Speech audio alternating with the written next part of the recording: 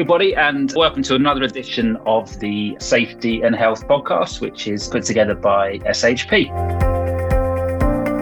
So my name is Mark Glover. I'm the editor here at SHP, and today we've got a really important episode, I think. We do cover driver safety a fair bit on the magazine, but this is something that perhaps hasn't been covered too much. It's about a condition called obstructive sleep apnea.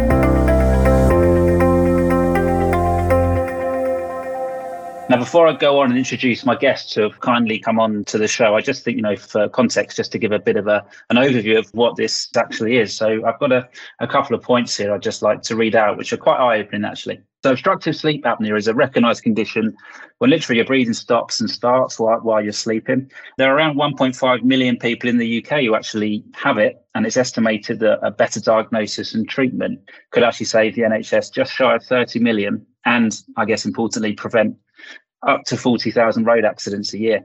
Some of the symptoms are, you can feel very tired during the day. There are issues around concentrating, mood swings, headaches, which can be very serious if left untreated. Men are 2 to 3 times more likely to get it than women. However, women increase their risk if they're overweight, and their risk also appears to increase after menopause.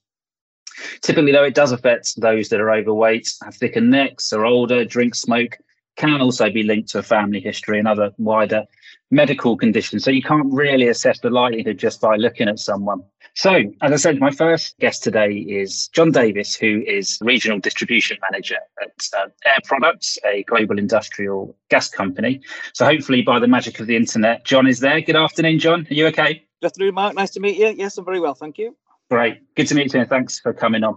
We also have Kevin Bird, who also works at Air Products. He's one of the drivers John works with and looks after. He delivers the product across the UK. And hopefully, Kevin, are you there as well? Good to see you. Yeah, good afternoon, Mark. Yes, I'm here. Great stuff. Thanks for coming on, Kevin. We appreciate it. So why are we all here then? So as mentioned, Air Products is a large industrial gas supplier, global firm, wide array of customers here in the UK, and obviously have a large fleet of delivery vehicles that go all over the country, as mentioned, which John looks after. So as well as, as I say, the usual risks around driver safety, I want to focus on sleep apnea today. The reason Kevin's on, it's actually something that Kevin suffers from, and he's kindly agreed to sort of come on and talk about his experiences. And we're going to be speaking a bit later to John as well, because they put in a really good program around it. But first of all, Kevin, if I could come to you, do you mind just giving us a bit of an overview about how long you've been driving at Air Products? What do you do, basically? What's your day to day? What's that all about? What happens? Yeah, Mark, I've been with Air Products, I suppose, about 6 years now. And I'm always in. My start time's 6 o'clock in the morning, generally at 10 and 3/4 hour a day. I deliver liquid nitrogen and carbon dioxide for the company. So really, that's what I'm doing, on a day-to-day basis. Thanks, Kevin. And just moving on to, as I mentioned, it's really good of you to come on. You've been diagnosed with sleep apnea. How did you find out about it? What was going on in your life at the time? Do you remember it? What happened when you got it? It must be just over 12 months ago. I started to feel excessively tired throughout the day, unusually tired. And like a lot of people, I ignored it. Then I started to realise, I thought, well, maybe I ought to have a look at why I'm getting a bit tired. Is there something at home, diet, weight, all the usual things? So I went to my GP, who prescribed nasal sprays and that. But nothing was working. But after a month or two, I started to think, maybe I've got sleep apnea. I know somebody that suffers with it, and driving for a living, this can be quite serious if this is what I've got. But I didn't want to do anything about it. I kept going to the doctor. Basically, nothing was getting any better. And my partner at home said that my snoring was getting out of hand. Right. It was quite loud, to be honest. And she noticed on a couple of occasions that I would stop breathing, I suppose, for a minute or two, chug awake. And of course, I'm not aware of any of this. And then I started to think, this is something which has got to be sorted out, really. Kept on to the doctor. But the NHS, for as good as what it is bogged down with everything else that's going on. And I suppose this was going on for nearly a year, up until about July time, which is when I approached my supervisor, might have a problem. And that's when I was made aware through my supervisor and John Davis that Air Products was going to be putting in a program. I had to do something, to be honest. It was affecting my work. It was driving for a living, and I couldn't take the responsibility if something went wrong, and I did nothing. So how did you feel, John, when you eventually got diagnosed with it? Was it a shock, or was it a bit of a relief, thinking, well, at least I know what it is now, but then the effect it could have on job, career and stuff, was it a bit of a shock? When I started through the program and I was diagnosed with it, I felt quite relieved that I've managed to finally get it off my chest. There is a light at the end of the tunnel, condition which could be managed. You know, it's not going to be back to normal, but it's manageable. It's definitely manageable. And I'm quite happy, to be fair with you now. That's one of the questions I'm going to come and ask you later. I'm a bit on about how you're doing now, but just before I come into Johnny, you mentioned, as you say, as blokes, we're not very good at talking about our problems or health issues and stuff, and you'd be reluctant to get stuff sorted out. But were you a bit concerned about going to your supervisor? Were you a bit worried about what this could mean? Because as you say, driving, it's the worst thing, isn't it? Yes, I was concerned. The biggest concern that I had was loss of license. As a HGV driver, it's my sole income. It's what I do for a living. And without my license, then that's it. That's what I looked at. It was game over. And I didn't know where I stood with that or any of it. Like you said earlier, too scared to put my hand up and say, I just didn't know. And to be honest, there isn't a great deal out in the wide world about all of this. It was a bit of a worrying time, which I felt could have exacerbated the whole issue. Symptoms.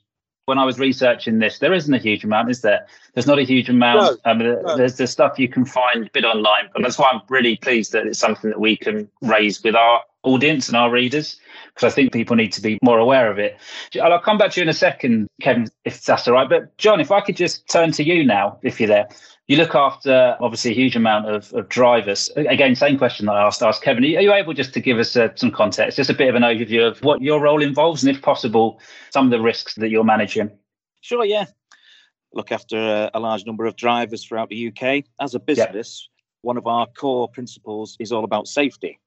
Challenges from a safety perspective. Fatigue in the driving fraternity is certainly one of them. And fatigue can be brought along by quite a few things. Lack of sleep by general social interactions, as well as medical conditions. And as you pointed out earlier on, the amount of people that could potentially suffer from just one element of fatigue, i.e. sleep apnea, is concerned as a business, particularly when people at risk, as you highlighted before, drivers fall into that category. There has been a couple of instances in Air Products in my region before where drivers have been diagnosed and therefore had their licence suspended. As a business, we supported those individuals, but then set down a path of how can we promote individuals to take proactive solutions to sleep apnea rather than us reacting to the diagnosis of sleep apnea. So with some of our driving colleagues, that the unionised group that they're in, we set about some parameters and how we were going to support drivers should they volunteer to this scheme and subsequently get diagnosed. And Kevin was very much at the forefront of this. By coincidence, we'd just finalised all the parameters of what we were going to launch in a sleep apnea programme. And then Kevin came forward and voluntarily made his supervisor aware. And that's testimony to the relationship that the supervisor has with Kevin and vice versa. Very much where I got involved then. And we have this scheme. And in a nutshell, it's a couple of questionnaires. The first one is preliminary questionnaire that the service provider that we're using will screen. Then there's a more in-depth questionnaire if they think it's likely. And then they do a sleep study for a couple of days. I think it was 3 days and nights, I think it was, Kevin. And then they come up with a diagnosis. Because it's such a taboo subject generally, and drivers quite rightly are fearful of their livelihood, knowing we hope that the company will support them throughout this diagnosis and treatment programme, there'll be no financial loss to the driver and we'll pay for all this treatment to go ahead for as long as they need it.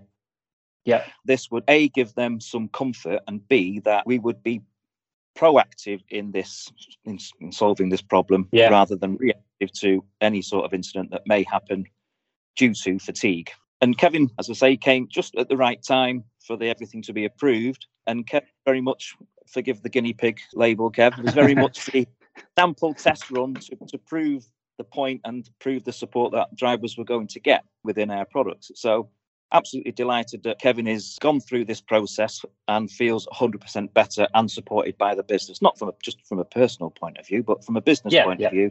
Kevin now is under treatment. He's informed the DVLA. The likelihood is he will not be suspended from license because he's under treatment rather than being diagnosed. And then there's that gap between diagnosis and treatment. And in that meantime, DVLA most of the time suspend the license until treatment is underway and they've had some test results given. So from a business perspective, it's win-win for us from a safety perspective and keeping the driver working. And from the personal perspective of the driver, they feel supported, very much valued by our products and very much, part of the company. It's really good on this podcast that, we often have managers and health and safety managers coming on, but it's really good to sort of hear from those people at the, that are at the coalface, for want of a better term. And Kevin, if I could come back to you, some of those points that John just touched on, how did you feel when you found out there was this program? And as John said, did it make you feel a bit better, feel valued, that they're listening to some of your problems? Did it help with that sort of anxiety around it? Yes, it was nice to hear that there was a program being put in place. And okay, I was the first one. I was a bit skeptical. I can probably say, because all brand new. Pardon me for saying, but are they going to be good for their word and true to their word? I've not had a problem.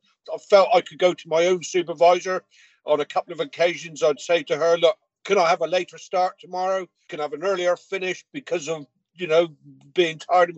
And it was just accommodating. And it just made me feel that it was worth, what they're saying, to be honest. How's it going? So it's been, how many, 6 months or a bit less than that? July, July. I suppose, actually on the programme itself, back end of August. So, it's been a good couple of, and to be quite honest, I quite look forward to going to bed now because I know that amount of sleep, and feel relatively fresh the next day. Yeah. I still get the odd day where I'm tired, and sure, natural.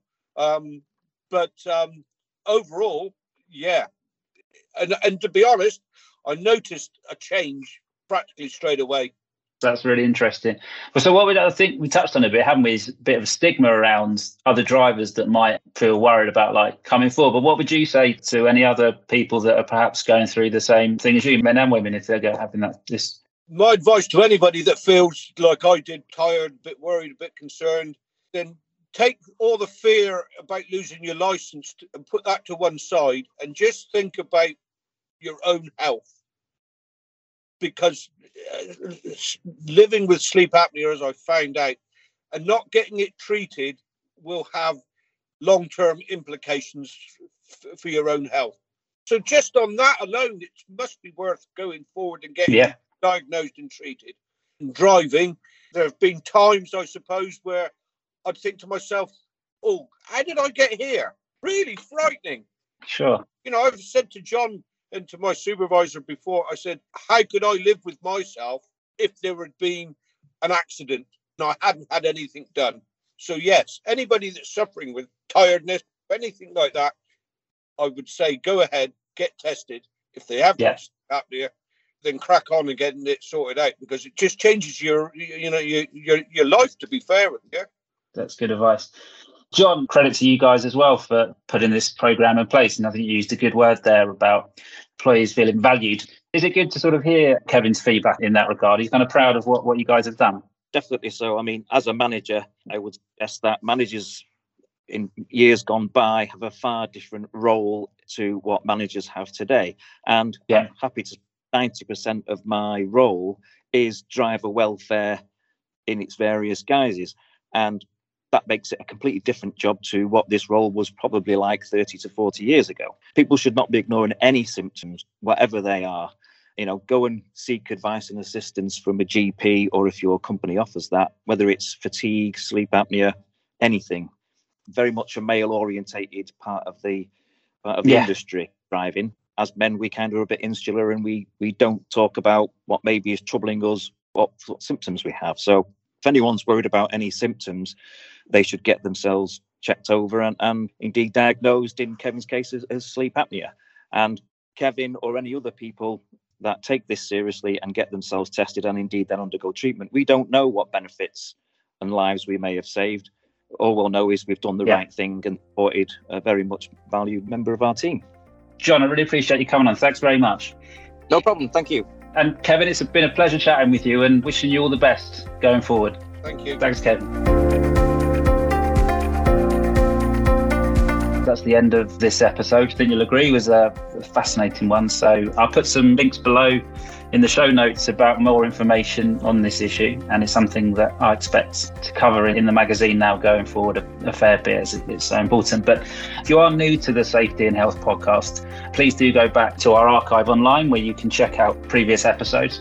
If you like what you hear, you can also follow the podcast on Apple Podcast, Spotify, or wherever you get your podcasts. I'm also told it's available on your smart speaker, so simply ask to play the Safety and Health podcast. We'd be really grateful if you could rate us and comment on your chosen platform, as that will help us get the shows out to a wider audience, which is what we ultimately want to do on topics like this.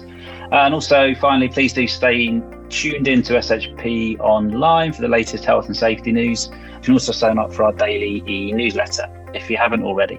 Thanks again for listening, and we'll see you next time. Take care.